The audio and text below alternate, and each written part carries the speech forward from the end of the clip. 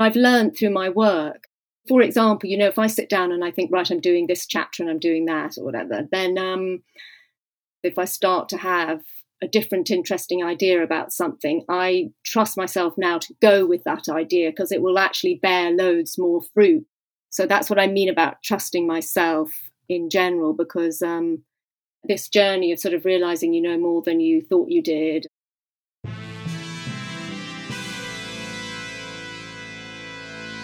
Thomas Edison, Richard Branson, John F. Kennedy, Mozart, Michael Jordan, Will Smith. That sounds like a list of highly successful titans in a variety of vocations. Why is it that we rarely hear that they have or had ADHD? And you know what we hear even less about? Serena Williams, Emma Watson, Mel Robbins, Whoopi Goldberg, Agatha Christie, Erin Brockovich, Cher. Yeah, the successful women navigating ADHD. And that's exactly why I started this podcast, ADHD for Smartass Women. I'm your host, Tracy Otsuka. I'm a lawyer, not a doctor, a lifelong student, now a coach. I'm also the creator of Your ADHD Brain is A-OK, a system that helps people like you figure out what they should do with their life. And we're here today to talk ADHD, your strengths, your symptoms, your workarounds, and how you proudly stand out instead of trying to fit in. I credit my ADHD for some of my greatest gifts. And you know what? I spy a happier life for you too. So without further ado, a shiny new episode is starting now.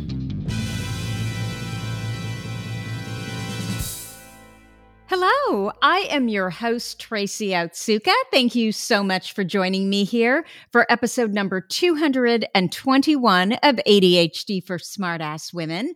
I hope you'll subscribe to this podcast and our newsletter over at tracyotsuka.com. My purpose is always to show you who you are and then inspire you to be it.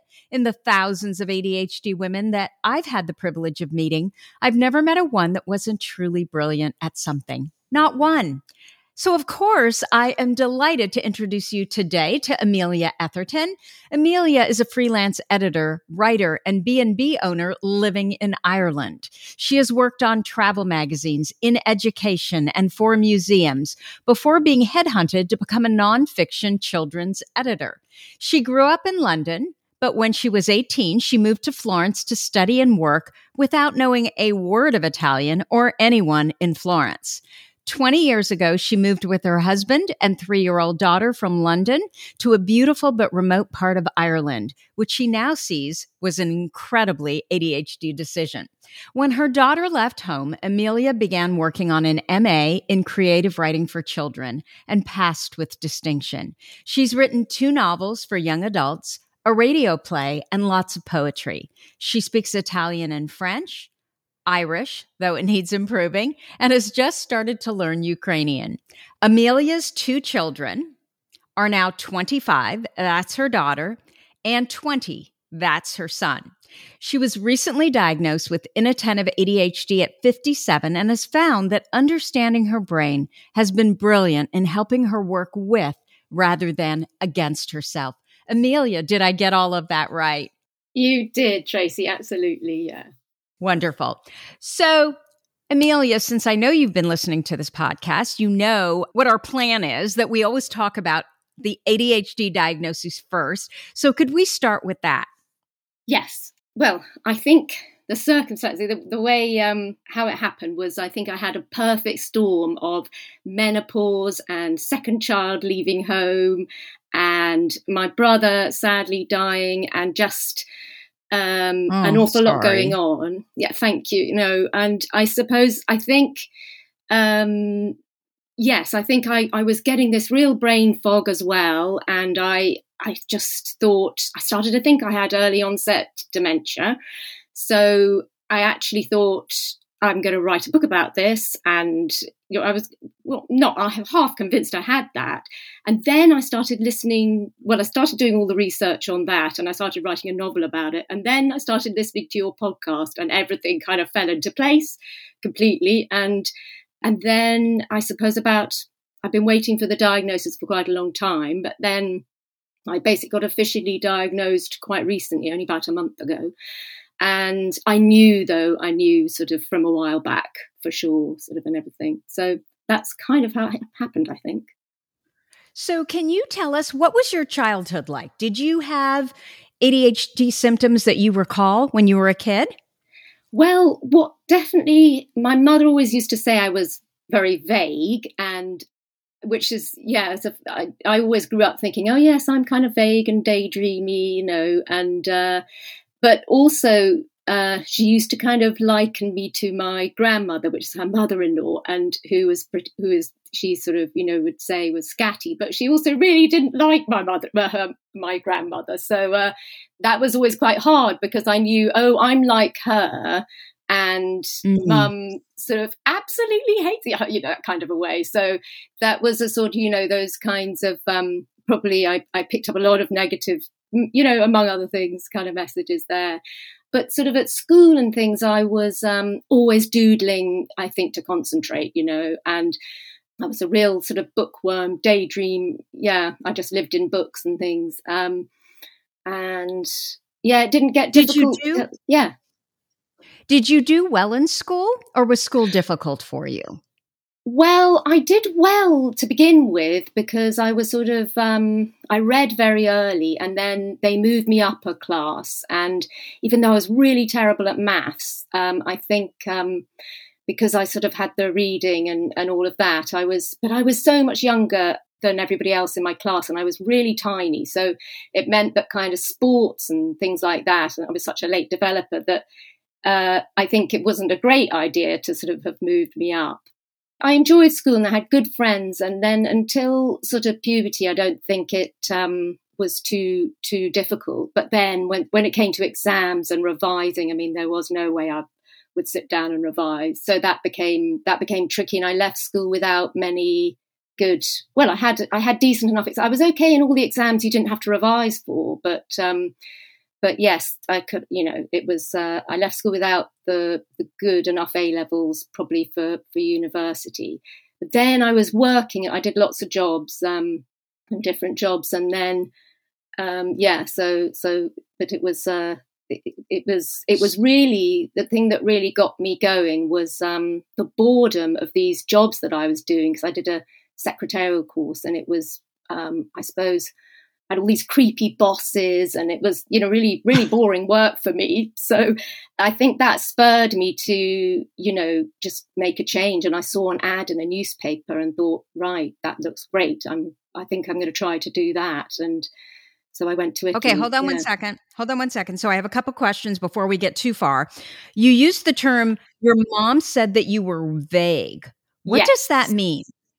That's not a word we use. I mean, vague, of course, is a word, but it's not really a word we use to describe a person, unless they're talking and they're unclear and yeah. Yeah. And really, I suppose in a funny way, I'm not as a person too vague, actually, because I think being an editor, you have to be so clear.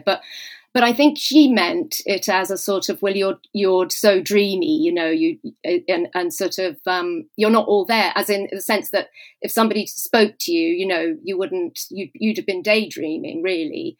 So I think she meant it that way. But I just, how you remember words from the past, I always remember that.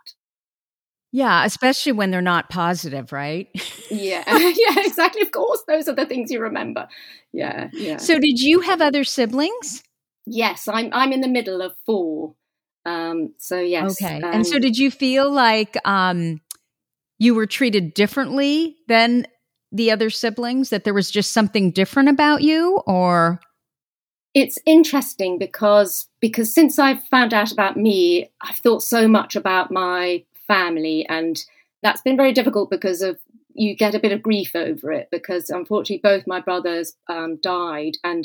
But I do think that, Tracy, that my brother just below me was inattentive like me, and we were in the middle. And I think he was so daydreamy and he was so brilliant and talented. Well, he was just very musical, and his whole but he was that quieter kind of thing. I think I was very similar to him. And my other two siblings were noisy and kind of, somehow, just busier or something.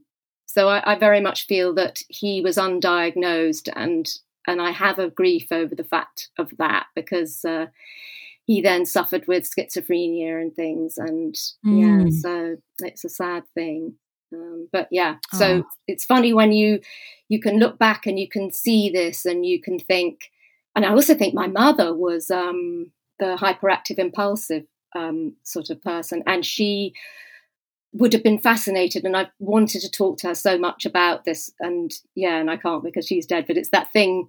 It's interesting. It's sort of an interesting kind of feeling of also becoming closer to them because of understanding more. Yeah. So you think you likely got your ADHD from your mom? I think so, but it could easily have been. Well, I think it was both of them. I think my dad too. Mm-hmm. I mean, he was so curious and interested in everything, and had such sort of knowledge of everything. He was that sort of a person. So I don't know. Yeah, it could easily been both of them. Yeah, I don't know. Okay, so you also talked about exams and school, and you used the term revise. Can you explain what that means? Yeah, studying. I think you say studying, being able to get down and study. And I think we say, revising for exams, where you've got to go over things and learn them off. I think I struggled with that working. Was it the working memory, the sort of thing of the linear thing of putting it all together, perhaps some of that processing stuff that I had difficulty with. But it wasn't, it's hard to know. But I think it was really just getting down to it. So actually starting to do the work. Yeah. The homework. Yes. So in school it sounds like you were fine when you weren't daydreaming, when you were interested. Yeah. But then it was getting the homework done. Yeah. That was the problem. I think it was. Studying for exams. Becoming a bit bored by, once that sort of adolescence came, I think a boredom with what was going on at school, and much more interest in what was going on outside school, and perhaps that sort of thing. So it didn't. I'd lost interest in the learning, which was very interesting, because it then all came back. That interest in learning after I became very bored doing these other jobs when I left, because I actually had sort of 3 years, because I left at 16 after my A levels, which is that last sort of stuff you do at school, in the UK, and then it took me. Yes, I had a few years where I was doing jobs that I really didn't, like, and I started to think I would much prefer to probably go to university, So interesting how that happens, huh? Yeah. It doesn't look so bad then. Yes. So at 18, you see an ad in a newspaper? Is that where it was? Yeah. Okay, tell us about that. So I think it was just in the newspaper at home that used to get delivered. And I think there was an ad, somebody looking for an au pair in Florence, and also an ad. No, it was an ad actually for this institute in Florence where you could go and do an A-level. But I got in contact with them, and they had people who wanted au pairs. So I was able to go and have a job and somewhere to live. But I I didn't know any Italian, and I didn't know anybody there, but somehow it did sort of work out. I mean, I really kind of fell in love with, I think it was being in the Renaissance, I just thought I was in the Renaissance, walking around these buildings and things. It was just amazing. Okay, so just so our listeners know, Amelia sent me an email, and I'm not going to read the whole email, but it's okay if I read part of it, right, Amelia? Yes, yeah. Okay. So that everybody's on the same page and we know why you're here. This is part of the email that Amelia sent me. Dear Tracy, I don't know how many times I've thought about writing to you and then bottling out. But I promised myself at New Year that every day I would do either a kind or a brave thing. That's a really, I love that. I love that idea, and starting in the new year. So for my bravery, here goes. Then you go into a full paragraph full of gold stars for me, talking about how you've listened to the podcast for the last 2 years and the benefits of it. So thank you. And then you say, I wanted to write to ask you to do some shows featuring older women. One thing that can hit us later diagnosed women is the sense of grief that can threaten to overwhelm us. The feeling for me that it was so hard to bring up my kids mostly alone and without knowing we were all neurodivergent. The grief hasn't overwhelmed me, but there have been some moments. I think it would really help older women to see themselves in a guest of yours, even to know that you can have a whole life without knowing this, but somehow succeed, and then have fun with all the time that's left. That's my plan anyhow. And so I responded to Amelia and said, Amelia, what if you were that older woman who would come on my podcast? You have so much to say, and I know our listeners would love you. So can you talk a little bit about that and what changed once you were diagnosed? Because I think that's probably when you experienced most of the grief. Is that true? Yes. Well, actually, I suppose it's been, because the official one was recent, but I suppose I've been thinking about it for the last, however long it is. But so I suppose it was just I would keep going. You'd cycle slightly through something. You'd start thinking about what I was saying about my family and how I'd love to have talked to them about this, and that they would have actually really understood in some ways. And it's just that connection. And I think also, yes, you think about, the things of parenting that might have been easier if you hadn't had to have, if you'd understood that this is a brain difference, and you could have got more support, because I've got some brilliant support now. But I think, so it's things like that. But what did you say specifically? It was I think, you were saying what's changed since the diagnosis, really, weren't you? Yeah. I think, yeah. I mean, what's changed is, I suppose it's, what was I thinking? I mean, really new ways, I think, of knowing how to kind of take care of myself, and a kind of real sense of being allowed to take up a space in the world, and just all of this, being able to find help, really. I've had a wonderful coach who is called Maria, and she sends me recordings of our sessions, and they've been they've been a real revelation, because it's so odd to hear yourself working through things and recognize that you've had some insights, and that you're not, it's actually just the feeling of thinking, I'm not as stupid as I tell myself I am in some ways underneath it all, and so that's been huge, really, I think. So, I mean, can I ask you, Amelia, when you say I'm not as stupid as I thought I was, underneath all that, telling yourself I'm stupid, was there always a question like, wait a minute, I'm not really stupid. Look, I've done this, and look, I've done that, and look what this person says. And do you know what I'm saying? And look, I got through my MA with, brilliant grades. How can I be stupid? So this consistent inconsistency. Absolutely. Yeah. I mean, that's the thing. You sort of, I think it's just, it's within me, the two things. And it's this disjunct or a disconnect between sort of knowing that you can do this and then thinking, but then perhaps it's not true, or perhaps I've faked that or something, or, there's the stupid voice that says, I'm delusional. Yes, I'm delusional. Yeah. So that's why when I've listened back to those recordings with my coach, that's been so helpful, because I can hear, no, you don't sound stupid to me, actually, kind of, I can tell myself, I can hear it. Yeah. So I know that sounds ridiculous, but it's been really, really good for me, that because Yeah, because and obviously all the things that you learn about how it's the brain and our strengths, and then where it is, where it's a bit harder for us, but it's not to do with our intelligence in any way, Yeah. So, And isn't that one of the main reasons, women, especially older, and I'll say older, anything yes, over like 45, which to me is not older at all, but yeah, whatever. Midlife, I would say, and yeah. and later. What the hell was I going to say? I can't even remember where I was going. I reckon, I know is it what it that? is. Yeah, yeah. Sorry, They yeah, ask me all the time, should I get diagnosed?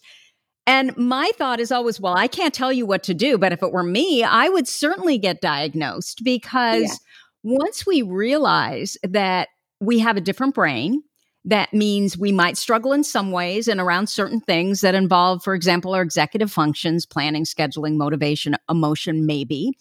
But that's how our brain works, right? It's neurobiology. It's not character or a moral failing. And so then we understand that we have truly done the best that we possibly could under the circumstances. yeah, And then that also, I think, and you alluded to that, it allows us to be kinder, not only to ourselves, but also to our parents, if we at any time thought that maybe they didn't do everything that they should have done, right? yeah, That, yeah, maybe they, could have, taken some parenting classes. yeah, Ultimately, we're all doing the very best we can. And of course, for those of us who have more privilege, it's easier. I mean, it's as simple as that. But I mean, we really are, with what we've been given. And, exactly. Yeah, we're doing the best we can. And so much of it is environment, right? Being around the people who love us exactly the way we are.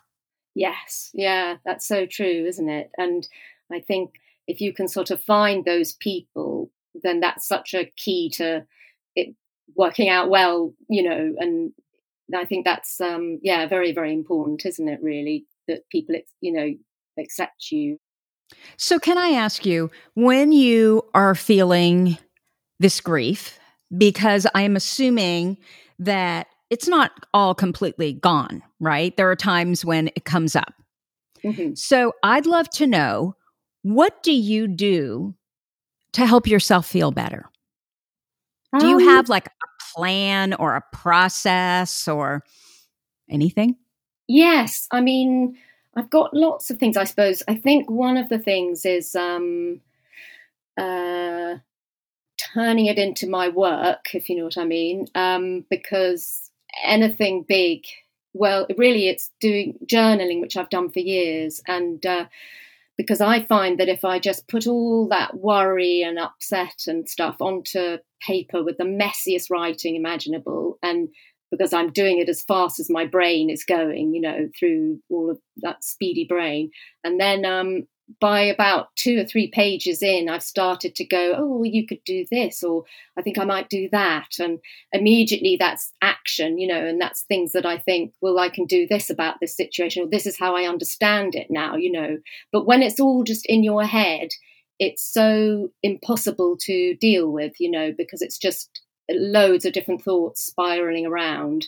And so the grief as well has been a bit like that. It's sort of, I've needed to just think about it and talk to friends, but really good friends and stuff. But I think that sort of, although that was what was difficult to begin with, because friends who've known me for years, they'd say, but you're fine as you are, and why would you want to get diagnosed, really? And do you really need to? It's sort of, and that was a bit hard, because I was understanding more and more about it, but I wasn't able to articulate what it felt like and what it sort of, what I understood well enough, and I think that's, and the stigma side of it, because people would have a certain idea about what it was. And so I think that compounded the sort of grief in a way, because I understood that things could have been a bit different about certain things. It could have been easier in this place and that. And then I also, when I was talking to close friends, they weren't probably understanding, what it was. But that feels so much better now, I think, because I've come through, I feel like I understand it better. And And I feel like I'm beginning to be able to talk about it more easily. And I mean, something like this is amazing. I would never have thought I'd do something like come on here and be, this is more, because I'm very a private, kind of more person. So it's sort of, it's all a process, isn't it, I think. So it sounds like your big strategy was basically taking the grief and, how would I phrase this? And basically enveloping your creative around it. Yeah. And so that really helps. I'm curious, while you were writing about it, what were you thinking? Was the idea just to get it all out? Or was the idea to kind of answer some questions for yourself, around why did you do whatever you did? What don't you want? What do you want? Were you processing it? Were you doing all of these things? I think I was doing all of those things. I mean, I've got a Post-it above my computer that says misery and an arrow and then art and curiosity. And it's as though...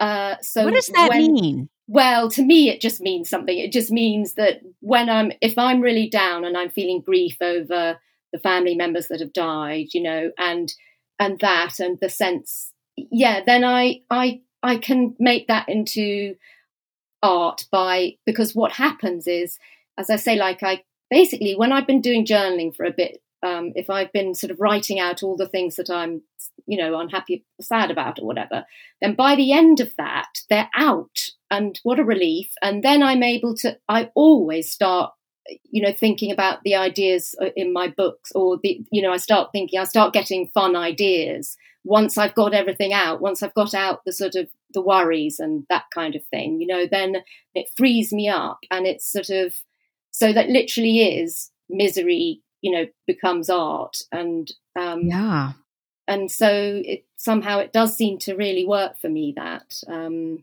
then, of course, you get the dopamine from the having fun ideas, so I suppose it just really. So what works. You're doing, though, is you are definitely acknowledging the grief. You're not just tamping it down, ignoring it, the toxic positivity. You're fine. You're good. Chin up. Yeah. You're really going into it. Yes. In your writing. Yeah. Ah. And I think I've always been like that.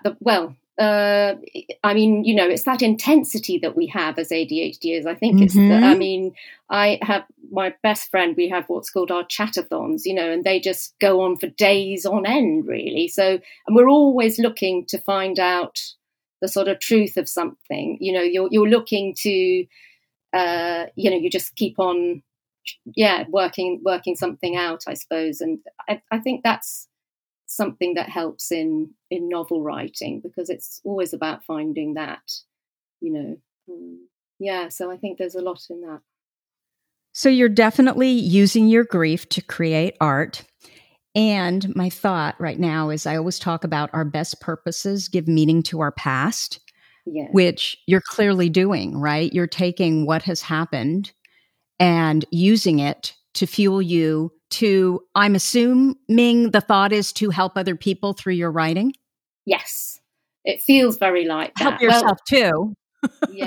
Yes. But no, for sure, because I think, I write for young adults, which is that really intense age, of coming of age, and sort of young teens really as well. And I think it's that sort of, I think for me, books, really brought me up. I think they matter so much to me, and they, and I think they matter to, a lot of children, and it's sort of, they really can help you in the same way that, the journaling thing helps, actually sort of entering into that world in your head, which is your world, that you've made by reading fiction.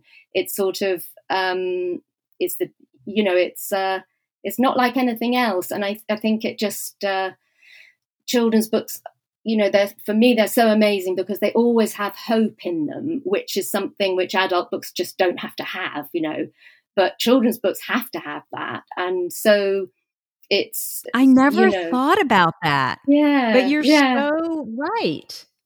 Yeah, they're really responsible children's authors. They sort of, and also I think it's that thing where, of course, you enter so many different worlds, which gives you as a child, if you're going through anything difficult, you can just enter this other world and it gives you the sense that there are other ways to live. So if you're in a difficult place, you could just pick up a book and realize, but so-and-so's managed to do this. And, just gives you all that sense of possibility and agency, because they're always, it's always those characters, main characters always have agency. So it's always helped me. And so I love to write for that age group because I feel like it's a really vivid, wonderful, it's a vivid time, really. Well, and all your wisdom that you can then impart on young adults who, I remember, being that age and thinking that something would happen and it would literally be the end of the world. And then the next day I couldn't even remember it. But when you're in it, you just feel like it's everything and it will always be everything. Yeah, exactly. It's so like that, isn't it? And also, whether it's all that time of first things, isn't it? First love, first sort of everything that you do. So it's very, it's pretty intense. But it's really interesting. So I'm curious, you talk a lot about, taking the past and weaving it into your art. I'm curious what you do about the present, because we can't change, right? What happened in the past. Yeah. We can only change today, tomorrow, now. Yes. And so I'm curious, is there any thought process that you go through to make sure that, well, for example, I think it's Sarah Saline, she had this, it actually wasn't her quote. It was from The Lion King. And I don't know I don't know that I've even seen The Lion King. I know my kids have a million times, and I've probably been sitting there but not paying attention because I don't like animated movies. Unless they're really, really good. Like, what was the one? I think it was called Up or... Oh, yes, Up. I loved Up, actually. Was that the one at the end where they're saying it's just a home? It was during the time in the it was like 2008, 2009, when everybody was losing their home here in the United States. Yeah. Was that the movie Up? I think so, with the little scout boy and the sort of and the older man. Yeah, that was kind of that was I cried in Up, I think. Yeah. Totally. But it was so good because it was literally, this is stuff. It's just a house. It's not a home, I think was the message. But anyway, in this movie, I think it's the wild boar. He says, most people say, put the past behind you. And what this character says is, you got to put your behind in the past. Oh, yes, meaning, that's right. Meaning, okay, put the behind in the past, but then you need to be in the present, right? Yes. So I'm curious how you weave that into your thought process when you're working through grief. Or do you?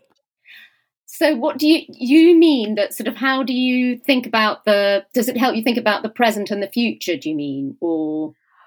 Right, because if we're just stuck in the past, then we feel no agency, right? Like these things happen to us, nothing's going to get better. Look at what's been in the past. Yes. Well, I suppose there are bits of my characters that, are people from then, and there's something about, you've transmuted it really already by, they're never exactly that person, but they're bits of that. And then there's something, I think you can put it all you're able to sort of put it to rest when you've done that with it, really, when you've written things into a story.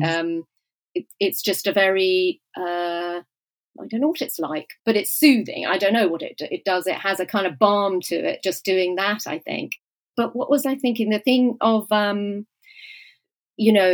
think this is relevant, that thing to do with, say, it struck me just the other day anyway, that, for example, I thought, if I hadn't gotten the diagnosis, because I'm around quite a lot of people who are aging, in their 80s and stuff. And I find myself very much thinking that wouldn't that be, you can think, oh, you're too old to sort of get diagnosed now, but actually, aging's quite a hard thing for people to do and to go through. And there's so many things to do with executive function, like the memory and the sort of vulnerability, really, and the sort of, so it just really made me think that, I'm sure this is relevant to what we were saying, but I don't know, maybe it's gone. But you'd really rather know now so that you can help yourself with, for later on, for if you have a nice long life, it's just sort of, but it's definitely relevant to what you're saying. I think it's to do with the future, yes, and sort of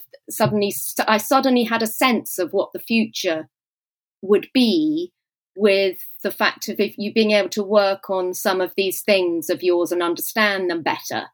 It makes complete sense. We should all understand ourselves well just for life, but there is something about I think it's because I'm around people. I've got a great friend who's 85, so I know some of the difficulties, and I think, gosh, I need to know that I'm not entirely prepared for all of it, but at least, because it's a lot of, there can be a lot of rumination on all your ailments. There can be all of that sort of thing.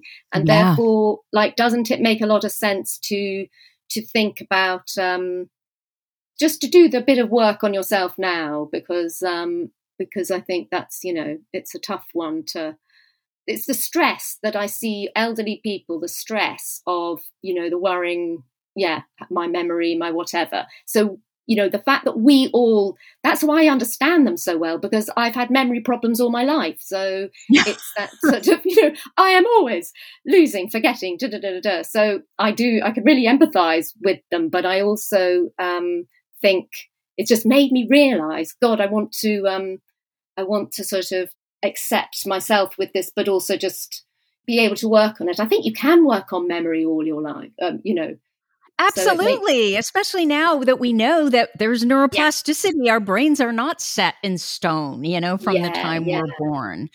There's so much we can do. And that is, again, speaking of, you've used the word a couple times, I think now, hope, right? We all need hope. And when we think it's all done and there's nothing we can do, no wonder we don't want to get out of bed, versus if there's just an inkling of hope. I think we are, by nature, optimistic people who believe that for whatever reason, no matter how many times we've been shot down, hey, if anybody can do it, I can do it, right? Yes, exactly. And I think, and that's slightly why I think I write YA as well, because it's like the coming of age thing. And I think we just, maybe ADHD people, we just keep, as you say, we have a new, we keep coming of age a bit. You keep sort of like those things. It doesn't just happen once. Right. So I'm curious, how did your kids handle your diagnoses? Oh, wow. Yes. Well, they've been great about it, both of them, and so supportive and things. But they've gotten a little bit bored as well of me going, because I was going on about it too much. So there was that. So I was just talking to my son before I came on, and he, was just full of the pep talk and whatever. But I think, and it's the thing that's been very interesting to me is my daughter hasn't had a diagnosis yet, but she thinks she has the hyperactive impulsive type, and she's so found exercise as the way that regulated her, and I think they I feel so even closer to her really now. We've always had long chats and gone really deep into psychology together. I don't know, we just do. And she always wants to find out more about how things work for her. But I think it's just something about, there's just more understanding I just can understand more about, how it works for her. And I feel, of course you feel bad. You think, oh, I wish I'd known, because I could have, understood this and that in her teens. But also it is like we did our best. I think we definitely did our best and tried. I think we're so hard on ourselves, mothers are. But it's just, I think it's lovely now. It's absolutely lovely now, the sort of way we can sort of this understanding's really changed things. Yeah. So it's interesting, though. Ultimately, where you've ended up is that you have a really great relationship with your kids. Yeah. But what happens is you go back into the times when maybe the relationship wasn't so great. And so that's where the grief comes in. Absolutely. Yeah. Some of that sort of, that's where it was. I think it's changed because I think I'm feeling, but I suppose, yes, a year ago or so when I was just realizing it, I very much thought, I felt I felt a lot of grief over that very difficult time when you've got someone, we triggered each other. We sort of, we wound each other up about the things that were, because my being forgetful and, not on the case as mother. And she's not like that, but she's still also really time blind. And so we'd miss the school bus every single morning. So I'd be driving across the mountain to school, half the time or halfway to school.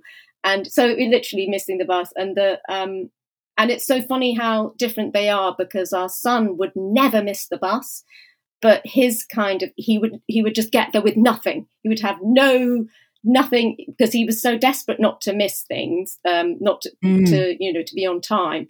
It's a kind of, two completely different ways of going about it, but neither way is particularly great.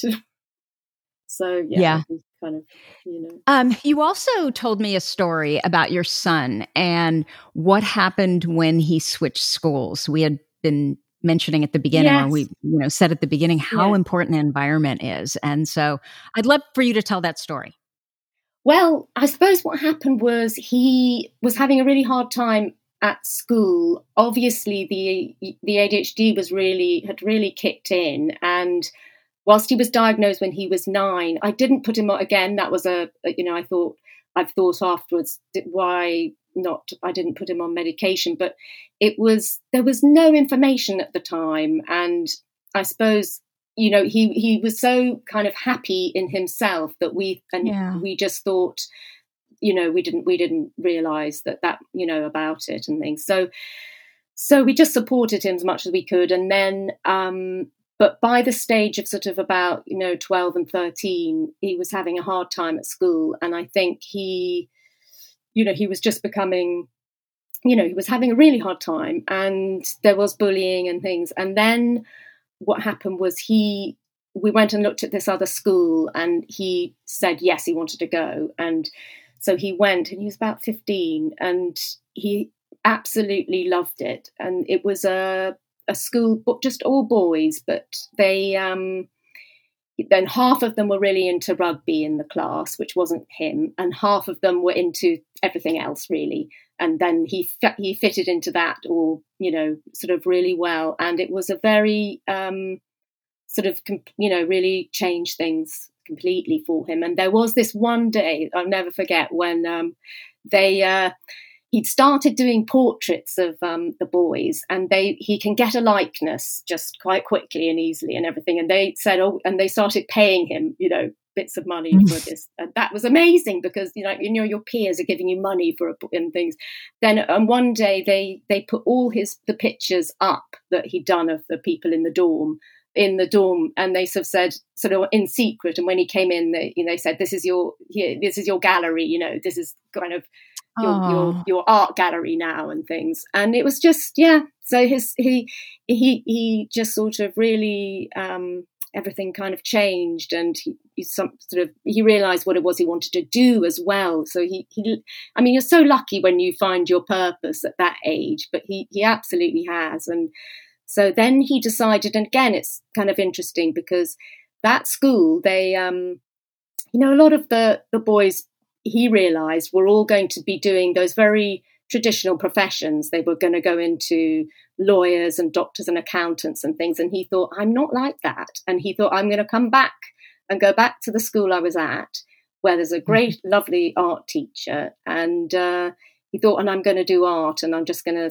to work towards that. And so that's what he did. And then during that pandemic year, one of the pandemic, he entered a competition with this oil painting that he'd done, and he won that national art competition, and so that opened so many doors for him as well with getting into art school. So yeah, but it was hyper focus. I mean, I just can remember so vividly just the feeling of him being in his room, and he would be humming while he was painting, and just going back to it, and then coming away and going back to it, and how it was taking shape, and just being in the zone, being so in the zone, really.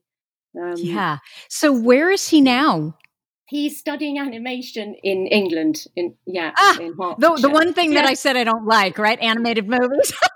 But I think you probably like. Yeah, there's so many different types, Tracy. Yeah, there's so many. True, and oh my gosh, if you are an artist and a creative, which most of us are, although everything I draw turns out to look like a pig. Same here. I bet that is the best job ever.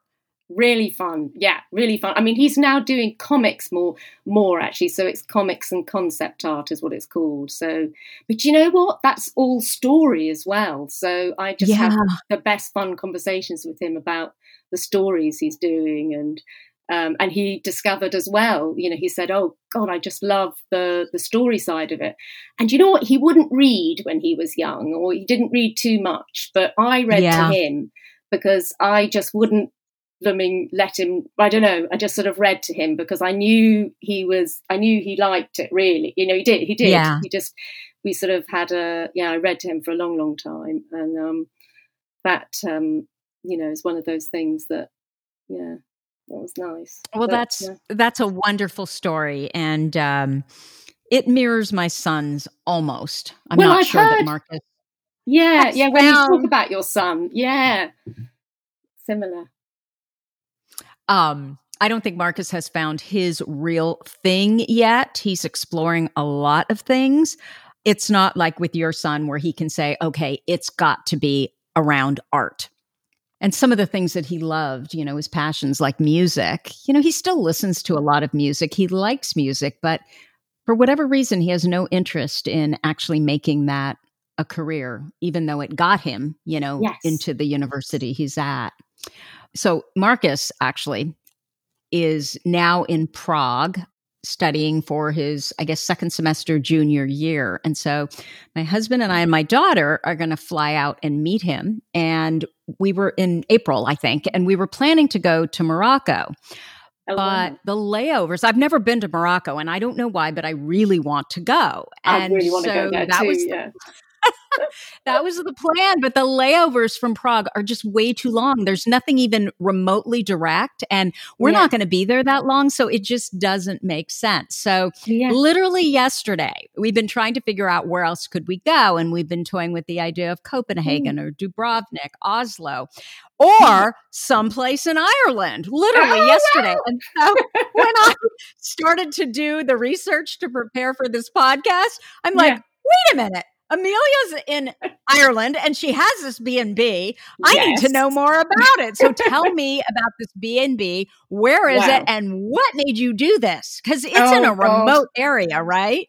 It is, yes. No, it's our website is a little bit clunky and blooming well needs a lot of work, but it's it is on we're very close to the sea, and it's in Kerry, southwest Ireland. So yes, it's sort of near enough to the Skelligs where Star Wars was filmed and all of that kind of thing. But that's actually not open really in April. But yes, it's very beautiful. It's mountains and sea, and that's really what it's like, the landscape and things. It's very rugged and lovely. Yeah. So in the little, I don't know, is it a village or is it a town where your cottage is? It's a village, yeah. Okay. Yeah, how many residents are in that village? Oh gosh, that is one of those typical questions that I can't answer. I mean, is it really tiny? Is it medium or is it big? No, it is really tiny, but it's that thing where I'm very bad on kind of statistics and things. So remembering them, me too. Yes. So I can't even remember how many people are in the town I live in. I don't know if it's 8,000 or Yeah, 800? yeah. I know it's little. Yeah. Well, this probably is even way littler because when you think about the school would have had 40 children in it only. And that's the whole primary school. So that's from age 4 to 12. So 40 kids it shows that the community is pretty small. It is really small. And so do you feel like this is your home? You totally belong here. You love it. Or do you feel like I'm in the middle of nowhere? Well, it's so very interesting you say that because I think about that a lot. And I am a bit sort of in two places because I'm partly, I still feel partly English. I mean, but here is also, I'm very at home. But yes. Do you live full time in Ireland or are you in the UK a bit? Well, I'm going back to the UK for sort of stretches at the moment because of both the children having left home and my husband works away for long periods of time. So it does mean, yes, that I just need the stimulation really of going and seeing the old friends. So do you think you'll retire in Ireland, in the stone cottage? Well, yes. If you ever, and when I say retire, saying that to an ADHD person is ridiculous. You will probably never retire. Exactly. But is the plan to stay there forever? Is this your forever place? Gosh. I don't think so. I think maybe not because of the fact that actually but it's really hard to know how we'll all feel. But I think for me, it's a sense perhaps of not wanting to it's hard to say. I think some of me does belong in London still as well. So it's actually hard. Yeah. Where is your daughter? She's in London, you see. And yeah. And and my son is very close to there. So it may, we'll see. So he's in London too? He's very close to London. He's only half an hour away. Wow. Okay. So yes, our situations are very similar. Yeah. It's funny, isn't it? Really. I mean, I don't think that where I live it's not as remote at all because we're 45 minutes from San Francisco and there's, the closest town is probably 60,000 residents. It's 5 minutes away, but we live in the country. And so when I go when I go to New York City to go visit the kids who both live there, Marcus is still in school. Taya, is in her first job, just the energy there. And I'm like, I don't know if I can stay in this little dinky town. Yeah. But is it hard for you? I'm sure it isn't for you, but I find now because it's so quiet where I am and it's wonderful, that peace. But then when I go back to London, I'm quite overwhelmed for the first few days, by the noise and the just the general sort of chaos. I can't seem to process, what's around me so easily. I mean, I do get used to it, but it's that overstimulus thing, it's So Amelia, I'm not inattentive. I am really hyperactive. And so that might be the difference. Yes. And so it's almost like I thrive on that stimulation. Like I need that. Yeah. The problem is when I think about, so we live on 6.5 acres and it's just physically so beautiful where we live that when I think about, okay, moving, because this house is too big, but to move, I would be in some little residential neighborhood with, a little postage stamp backyard. And I don't know that I could do that. But if something were to happen to my husband, I would be screwed because there is so much work here. And, certain times of the year, you know how it is. Exactly. We're the same, actually. We've got quite a big garden. So it requires a lot of, attention. And I would love, the neighbors are so spread out here. I would love to have neighbors right next door like we used to have. Yes. But I want land around me. So the whole thing doesn't make sense. Yeah. I don't know how, this is going to work. Yeah. Oh, That's it. And I think there's a little bit to do with the sort of regulating of stimulus or something, because I am like you in that I really love the excitement of it all as well. But it's just how you regulate. And then I need enough stimulus here. I need enough ways of finding fun here, which isn't always straight that easy to find. I have to work at that to find the fun of here. Whereas when I'm in London, it's art galleries and museums and, and things and loads of people to go and see that I haven't seen for ages. And, so it's just kind of working out how to work when I'm there, which I find quite difficult, and how to have the fun little sort of, some fun when I'm here, really. A bit more fun. Do you have really good friends in Ireland? And when I say really good friends, I guess what I mean is, are there people there that you feel are your people? They're like you. That is such a good question. And it is difficult for me in a way here, because the way people are is they have this wonderful kind of practical intelligence. But I'm considered probably to be a bit away with the fairies, or is what they describe it, Yeah. So sometimes I do have that feeling that it's hard to communicate because, for that reason. But the amazingness and kindness and fantastic. People are fantastic here.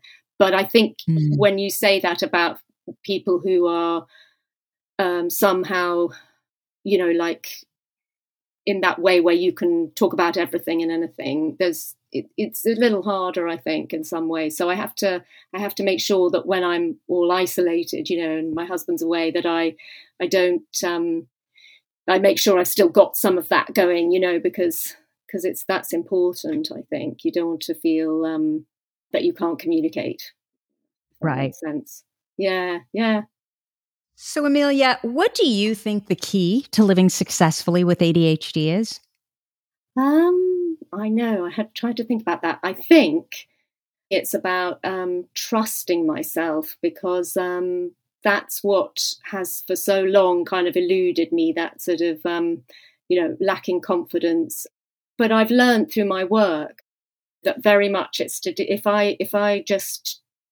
So, for example, if I sit down and I think, right, I'm doing this chapter and I'm doing that or whatever, then I can actually now let myself, if I start to have a different, interesting idea about something, I trust myself now to go with that idea, because it will actually bear loads more fruit, and it's a roundabout way to go about things, but it works for me, I think it's that thing where, so that's what I mean about trusting myself in general, because this journey of sort of realizing you know more than you thought you did, and all that sort of thing, really. Yeah, no, I love it. So you are the best expert on you, period. Yeah, I'm sure. So, Amelia, where can people find you if they want to know more about you? Well, I don't do much social media at all, because I just find it a little overwhelming generally. But I have my email address, which is ameliaj.etherton@gmail.com.